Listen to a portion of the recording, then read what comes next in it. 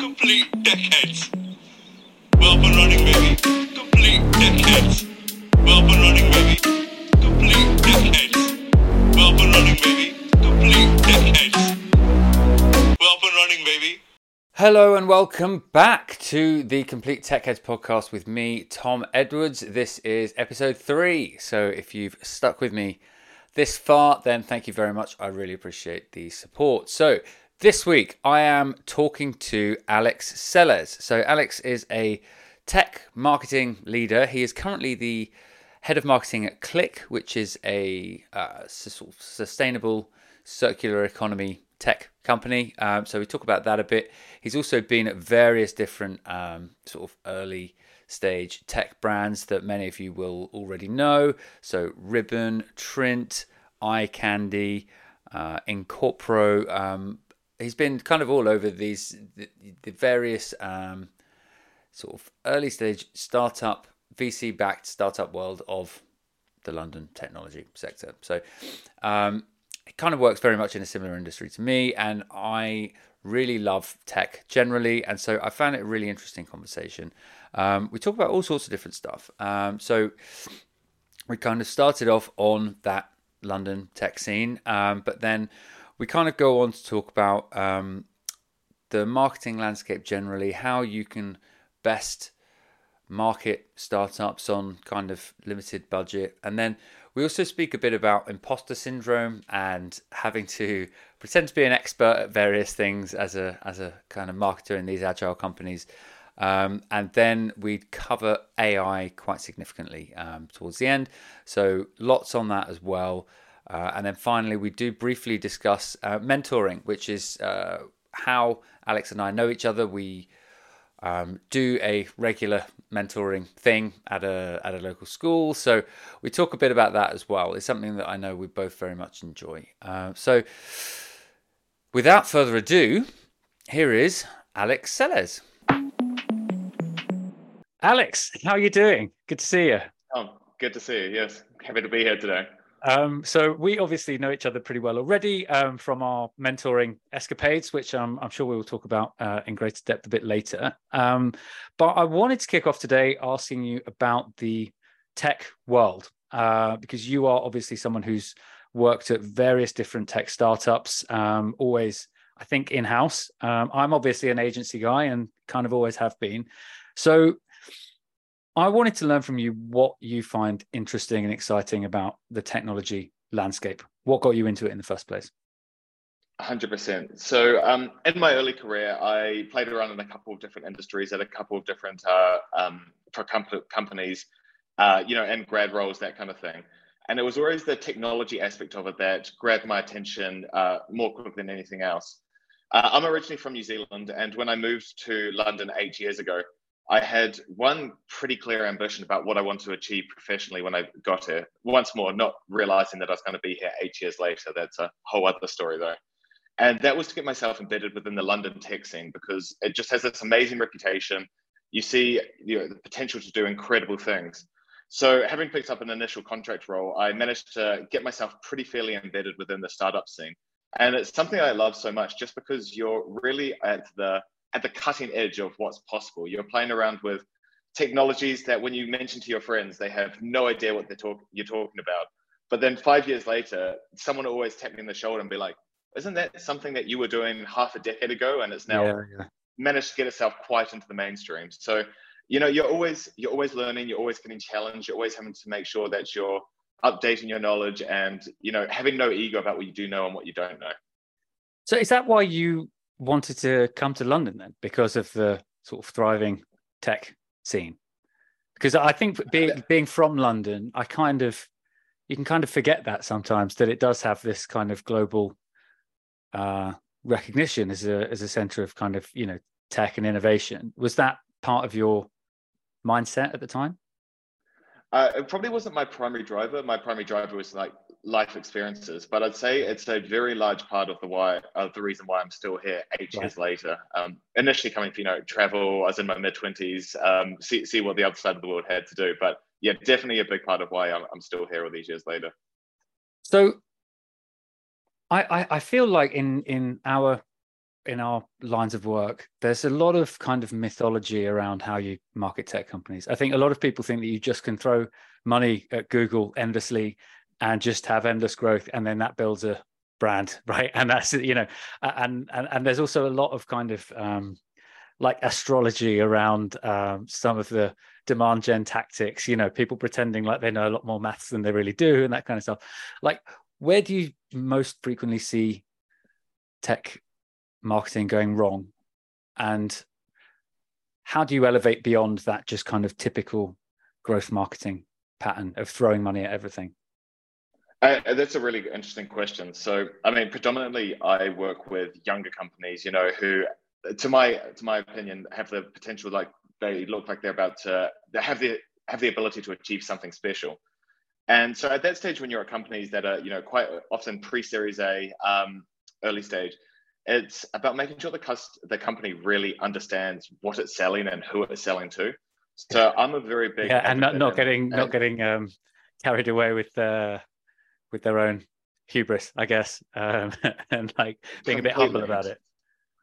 Yeah, and I mean, you see so many of these younger companies coming out with, they come in completely different industry, but talking, like, introduce themselves the exact same way, like, we are the world's leading, we have this cutting edge, and that kind of jargon, which people just gloss over these days. And it's about getting back to the actual fundamental understanding of why you've been created, what you're there to achieve, and who you're there, like what problem that you're there to solve. Yeah.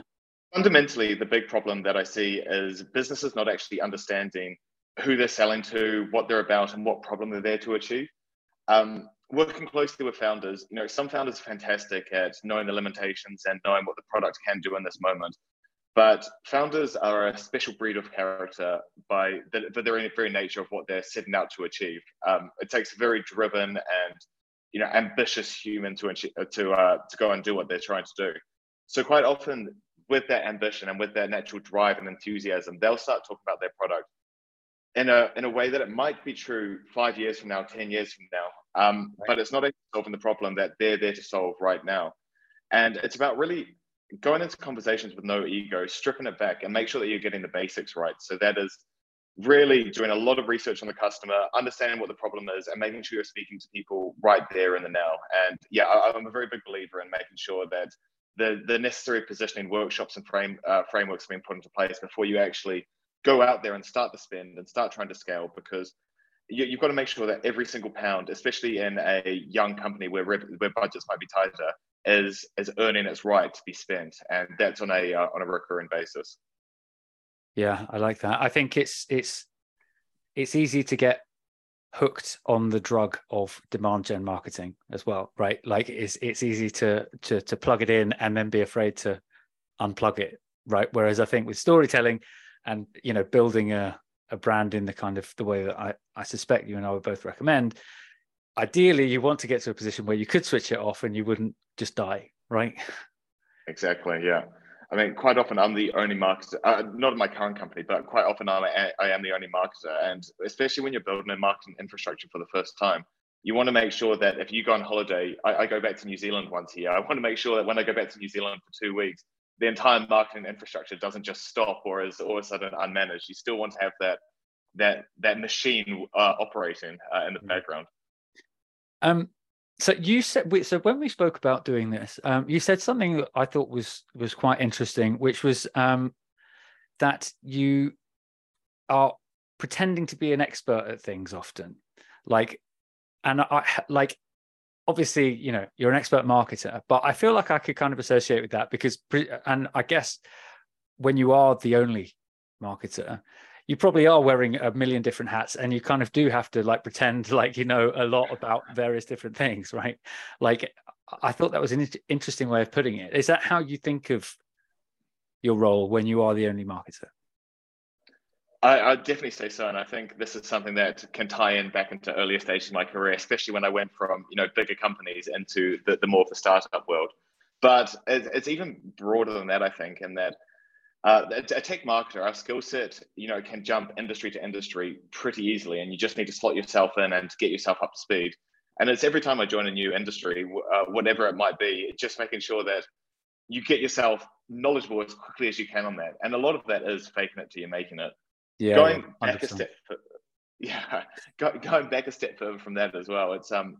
I mean, I've suffered from imposter syndrome a lot throughout my career, and I think a big part of that was down to when I first decided to take the step from bigger corporate life, when I was in my early 20s and always in the back of meetings if I got invited at all. Then I took the step into going to a young startup where I was at just turned 25 and the most experienced marketer in the room, and in all of the meetings with directors. And I mean, I'd had about 2 years, maybe just over 2 years of experience at that stage. And when I'm beginning called the expert marketer, and I'm just there like, I have no idea what's going on right now. And it's making sure that even if you're feeling quite insecure, I always just thought if I projected confidence in this, that, and I can get to this meeting, then I'm going to go back to my desk and I'm going to desperately like read all I can and make sure I upskill myself so that next time they ask me this, I can be the expert on that specific subject. Yeah, it's interesting. Like, so we talk a fair bit about imposter syndrome, and like I don't think I've ever really had it, and that sounds like quite a sort of big-headed thing to say, but I kind of feel like it's not because I've ever thought that I'm that great. I think I've always just had this deep belief that everybody else is faking it till they make it as well. Like I've always, especially people with an entrepreneurial mindset, that basically is the entrepreneurial mindset, right? It's like go and do it and then, figure out what you did afterwards, or, like make mistakes, move fast, break things, all of that stuff, right? I think my working assumption, especially in tech, was that basically that's what everyone's doing, right? Like everyone's just trying to figure it out. And like, I like in the bigger legacy companies, often you are, right? Like, so when I was I used to work in newspapers doing social at like, the Telegraph and the Sun, and like I was only like 25 or something, and I hadn't been doing it long, but I probably was the expert on social media because everybody else was like 50, right? And they were all like newspaper people. So like, yeah, I think in the world that we inhabit, you do kind of learn to be an expert in inverted commas pretty swiftly, right? Like you do just have to figure it out as you go. And it depends what expert means in any given context. I'm not about to write a PhD on any subjects, but am I going to be enough to, get what needs to be accomplished to meet our objectives? Then yeah 100%. So like you say that you felt like you experienced imposter syndrome earlier in your career. Do you find that brings more empathy to your kind of like management style now if you're working with younger teams? 100%. I'd say a lot of my management style has come from, previous. I've had great managers in my career, and I've had truly horrific managers. And I model myself as much off the bad managers about, not replicating that experience as I do off the good managers. But the imposter syndrome as well. So I always say to younger members, and with a genuine belief, like there is no stupid question. And then I try to prove that by, if I'm new to an industry now, and imposter syndrome is not such a thing for me at this stage, over a decade into my career. And I'm in a new industry, and I'll just ask any question, despite how obvious it can be, just so that they can really see that there is no ego about this. There's nothing to be embarrassed by it. Just because you've been in marketing for 2 years, you should definitely not have all the answers at this stage. So it's really just making sure that everyone knows that it's a safe space, basically, to help develop and grow. Well, it's that old thing, right, where like if usually there are at least 2 or 3 other people in the room thinking the same thing, exactly, but they don't want to say it, right? And I think the more experienced you are, often that can make people less inclined to ask stupid questions because they feel like they really should know it by now. But yeah, I'm very much an advocate of asking stupid questions. maybe it doesn't make me that well cut out to be a podcast host. I don't know, but yeah, definitely with you on that one. So a bit more then about solo marketing, plotting a career in tech. Like, what would be your advice to somebody trying to get into the world that you got into 10 years ago? How do you go about it? Yeah, it's a good question. I'll try and make it not. I love the world that I've ended up into, so I'm not going to try and make this sound too painful because there is a certain masochistic nature that's involved with going down this road. But I mean, honestly, I can't count the amount of times that I've been in a business. I've been like, okay, this is the last early stage business I'm going to. I'm off to go join a corporate afterwards. But it's about it kind of gives you endless opportunities to go and do something, because you can be very specific around what exactly is that you're chasing. And there's so many businesses out there that are looking for marketers at an early stage that are going to be willing to take more of a chance on people. And it's not about waiting until you see a job advert that pops up, or a LinkedIn ad. It's really about going out there and making things happen, I find. So I mean, the first startup that I had was literally just about, I saw some connections with a company that looked really interesting, and I just went and hit those connections that I had in LinkedIn, and I was just asking them, do you think there's going to be some way that we can make this happen? And it turned into something that I was there for several years and actually managed to, start embedding myself within the tech scene. The next way that I've plotted my way through there probably isn't the most recommended, and it's something in hindsight I think I'd go about changing. But I've always, after initially getting in, for a long time, I wasn't really so much focused on the specific industry that I was going into. I was more focused on what the role was and how I'd be able to step up into that slightly more senior role, that slightly bigger salary, the slightly more senior role. And that has probably, if I'm being completely candid, led to several career mistakes that I've made through the years. Whereas in more recent years, I've really been taking the time to say, is this a company and industry that's going to potentially align with my personal values and something I'm going to be able to find interesting? Because so much of the time when you're a solo marketer or you're the only person, you've got to have such curiosity and thirst for learning everything about you. Otherwise, you're going to be missing all the best stories, and you're not going to be able to connect with the people that you're trying to sell to on any level beyond the superficial the surface level knowledge of what you want to be reaching. Yeah. So you would say pick on industry first. That's the most important thing to look for, is an industry that aligns with your personal values. I definitely say as you develop and you get the chance to have more, you're bringing more knowledge, more of a skill set into the businesses. I'd say definitely take a step, and if you have the luxury, of being able to really plot your path and take the time to find something. In your junior years, yeah, it can be a bit harder to do that, and sometimes you just have to take the role as it comes. But yeah, definitely as you develop a bit more in there.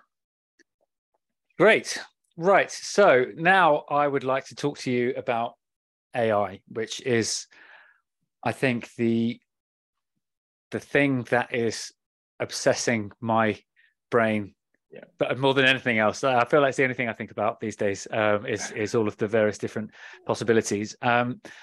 When we last spoke about AI, you were talking about how it's done basically a shitload of work really quickly. So, like, what are you using it for? Where's it most effective? What's your take?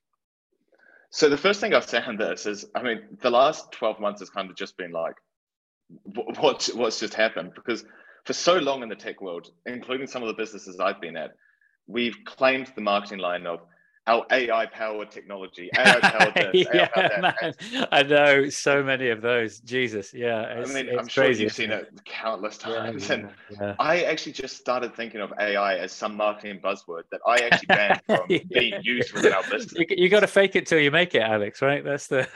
But it got so empty. And then, the one shining example of just like, wow, what's just happened was ChatGPT launched. Yeah. And they actually launched on Product Party the day before I launched, not Product Party, sorry, on Product Hunt, the day before I launched a product on Product Hunt. So kind of monopolized all attention that went towards it, because it's just like, oh my God, what's happened? And that really, I mean, I've always felt like I kept pretty up to date with my marketing tech stack. I had the tools that I liked. I'd always be exploring other things. Yeah. But when I saw that, I was like, dear God, if I don't, really make a massive effort over the next few months to re-educate myself, reevaluate my tech stack, and get on top of it, I'm going to be out of a job in 5 years. Because I think we've talked about this as well, Tom. But if you're for people like us at our age, if we don't keep on top of it, we're going to get replaced by it. So Yeah. it's making sure that we are the absolute experts in it to be able to, guide it, prompt it, and get the best out of it. But I mean, you must have seen it with the work that you're doing as well. It's just that the change that's happened in the landscape of the last 12 months is quite staggering, and it's still something that I'm trying to make sure I keep myself on top of. Sure. So what are you using it for? So let's take ChatGPT first. I don't know if you're using AI like text to image or text to video, but let's take ChatGPT or in fact, first of all, what are you using? Are you using ChatGPT or Bard or what? So I do have a ChatGPT license, but I don't use it in a work capacity just because of the various security concerns that do come around it. I love it. I use it to plan holidays in my personal life, but I actually went about finding a technology that was going to be built on GPT, but that was going to have the more security credentials around it for sensitive information. Okay. So I've come across a platform called Jasper AI, which is built on GPT-4. Okay. Yeah, you've mentioned this to me Phenomenal. before. Yeah. Okay. All right. So tell me about it. For people that haven't used it, it's basically, they call themselves like a writing assistant tool. And you can use it in a very similar capacity that you use GPT-4 to ChatGPT to. It has built-in templates, like every kind of template you can imagine. In the click of a heartbeat, you can build entire campaigns around things. And once more, with anything to do with AI, you're going to get the better outputs the more you put into it. So you can really train it, educate it, and once more, unlike GPT, actually, it has the knowledge to remember your previous instructions, your previous tone of voice. You can build that into the program. Nice. But with this tool, we have two of us in our marketing team at my current role. I honestly think that we've got the output of what it would have taken 8-9 people to have done a decade ago when I started my career. And that is incredibly exciting and also quite scary for people that are coming into their career. Though I'm sure they're going to be, masters at AI in a level that you and I don't quite understand. But Probably, it's yeah. quite a revolutionary tool that has drastically changed the workflow of what my day-to-day looks like at the moment. And so is this across everything? Is this like social on the website, like, I don't know, print material? I don't know whether you're doing any, I don't know whether you're printing anything. Like, is anyone anymore? I don't know. But are you using it just like across the board, basically?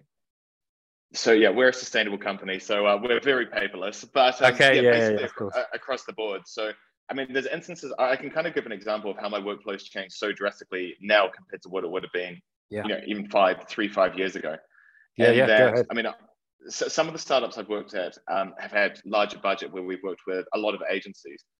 And quite often, you've got a brief for a campaign, you work with your agency, and a week and a half later, they'll come back with an initial lot of work for you that you'll then go through, workshopping and figuring out how you're going to activate this into the market. With a program like Jasper and built on a platform like ChatGPT, it's got the capabilities of, I can put my brief into this tool, and within 10 minutes, it's going to come out with not the final version of work, but 80% of what the work of the final work would look like. So, I mean, I am a content guy. That's always been my background. So within 10 minutes, I can get all of this stuff, the social posts, blog posts, Google ads, LinkedIn posts, all of that, just all there written. I'm also a big fan of Grammarly. I'll stick that into Grammarly, work it over myself, fine tune points here and there, tighten the copy up. And in almost no time at all, within a few hours, I can have all of the assets ready for an entire campaign, ready to get out there to market. So the speed in which we're turning this around and being able to be, nimble and reflexive, and react quickly to any hot topics that might come up is night and day to what was capable just a few years ago. Yeah, it makes me think, like, what the future of SEO even is, right? Because like you've got large language models producing SEO content now that have been trained on the sum total of all the other SEO content, right?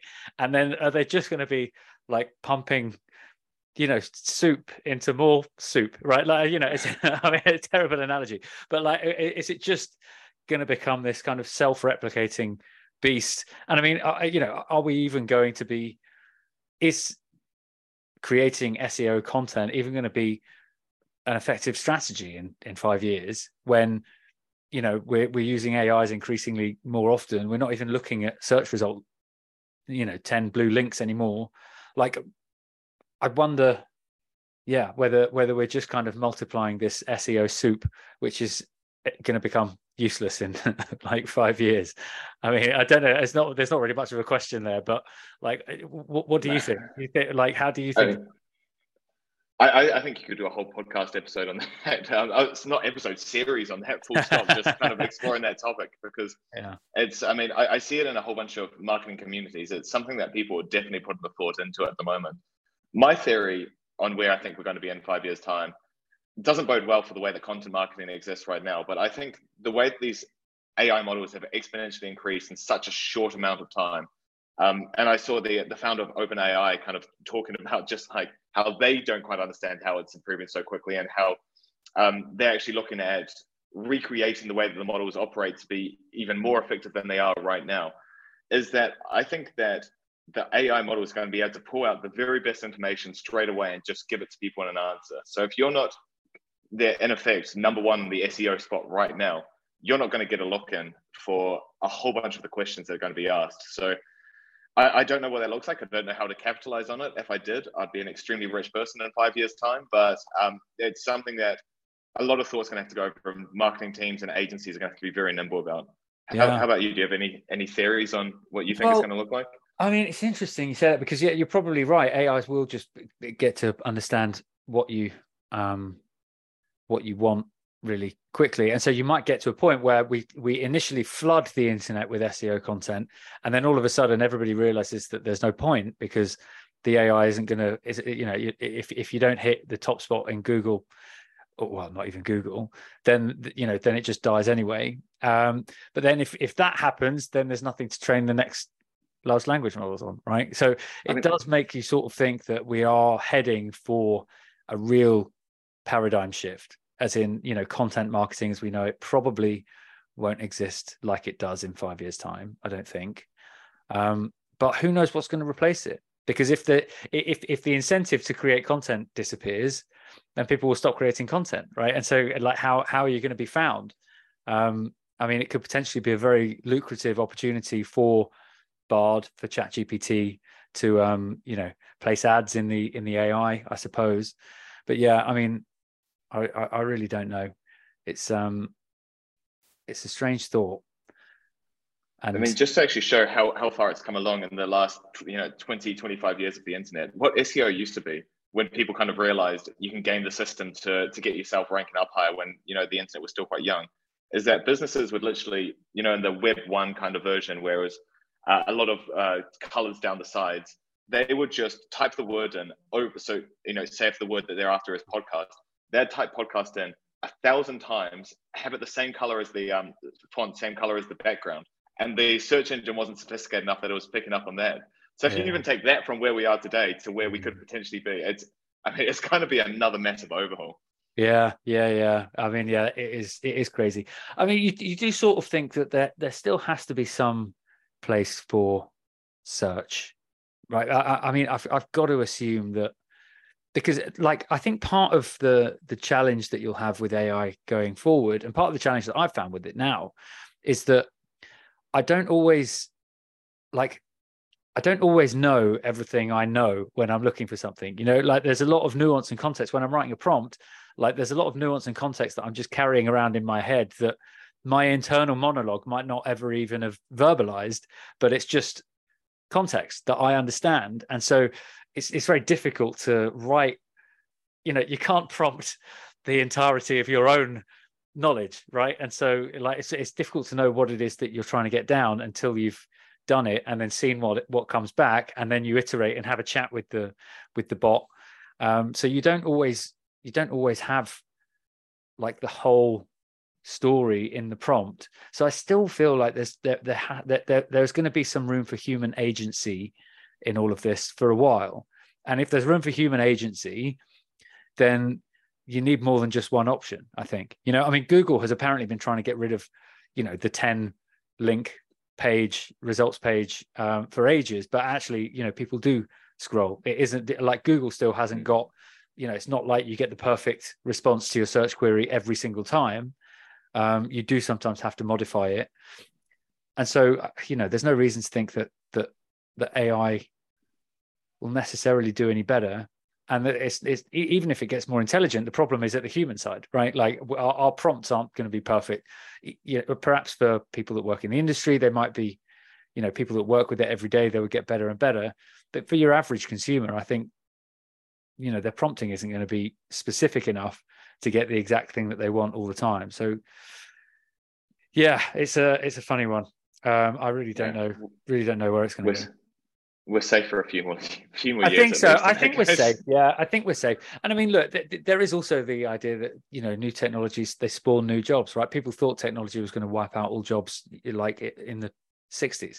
And all that happens is that every time there's a new tech revolution, a whole host of new things for people to do springs up that are generally more fun than the stuff that preceded them, right? Yeah, exactly. So what about text to image, text to video? Have you played with Midjourney at all, or Runway or any of that stuff? I was about to say Midjourney. I've only played with Midjourney, on a personal level. Haven't actually yet brought it into the workplace, but definitely something that I've talked about with other people at my company here.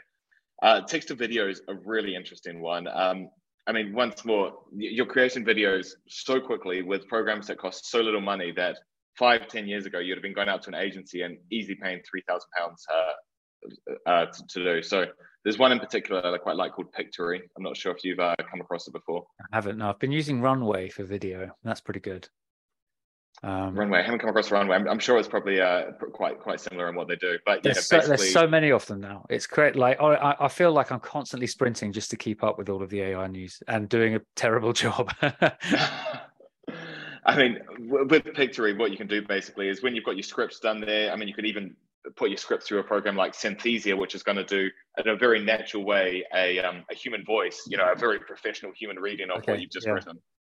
And then you can put that into Pictory, and it's going to be able to detect the different language that's been used throughout the script, and automatically put different stock video clips of a pretty high quality into that video that's just playing alongside it. From there, I mean, once more, I find I use the term 80% a lot with this because I find that the AI gets you about 80% of the way. Yeah. And if there's any parts that you're not happy with, it's such a quick process just to go in, search for the image that's going to better suit what you're trying to get across there, play around with the length of how long it's going to appear on the screen, and bang, you're done. Hour and a half, so you got yourself a video that would have been, a week and a half, 2 weeks turnaround at a cost of several £1,000s. Well, it's interesting as well, because that 20% is like, that's the most important 20%, right? That's the bit that where you are bringing into play all of that context and nuance that I was talking about before, right? Like all of the sort of sum total of the things that you've learned. Like, I mean, I wonder if that 20% is actually what we're all going to be trading on, and we're all, we can just really, really good people, really creative people, and obviously as an agency guy, that's kind of what we're trading on, right? We're coming up with ideas and turning out interesting, new or different or exciting work. Like you can just deploy, whereas it would have taken you I don't know, a week if it's to produce a piece of content. You can now do that bit in just one day with that 20%, and then turn your creative attentions to the next thing and just exponentially increase your output whilst still having some recognizably human value add. And really focusing with that 20%, you've got the base of it there. You're just spending your time on getting the quality, tightening the quality and like elevating how you're actually going about it. So yeah, I mean, at this point, that 20% is critical, I think. I feel like we might be on the brink of coining some new business jargon here, like one of those sayings, like the AI 80, the AI 20%, human 20. Yeah, maybe not. It's hubris on my part, I think. But yeah, I mean, so anything else interesting in the AI world that you're thinking about at the moment? With the AI world at the moment, I mean, right now, I'm quite new into this role. We've got so many things that we're working on right now. We're building positioning, we're building out this basic understand infrastructure. So we're getting ourselves up. Let's talk about Click. Because we haven't covered Click yet. So tell me about Click. You've been there not very long. What do you guys do? So yeah, been here for just about 2 months now, and we're a circular tech company for environmentally conscious businesses. So, I mean, every year there's 54 million tons of e-waste that's produced, a horrifyingly large amount of that by the business world. So we're helping businesses, reduce their carbon footprint in a very actionable and simple way forward. That's also, it's very cost effective. So we've got several different options of being able to purchase sustainable tech that has absolutely minimal carbon footprint at an incredibly high quality, something that I don't think I was quite appreciative of. If I heard the term refurbished computer 6 months ago, I'd have been like, well, I want a brand new one. But I see the quality that this is coming out with, the savings that it has, and just understanding the actual impact that it has on the planet. And yeah, that's what we're at the moment. We're really just trying to make sure that we get a true understanding of the value that we're putting out there, so that we can, then put that out to market through our various campaigns and paid channels and all of that. So 2 months in, we're making good progress at the moment, leaning on the AI tools, but there's definitely a lot to do. But it's a very exciting role, this one. Nice. So are you talking to me now from a refurbished laptop? I am. This is not a refurbished one, but this is a sustainable laptop. So this is what's known as excess stock. So this is a brand new laptop that's never been used before, but it was of an older years model that Apple made too much of. So when they had their new model that went out, then this one all of a sudden becomes excess. And rather than going to waste, they'll sell to companies like ourselves that can then pass it on at a massive discount that is, at a far lower carbon footprint than they'd be doing if they're buying the latest model. Amazing. That's great. I didn't even realize that was a thing.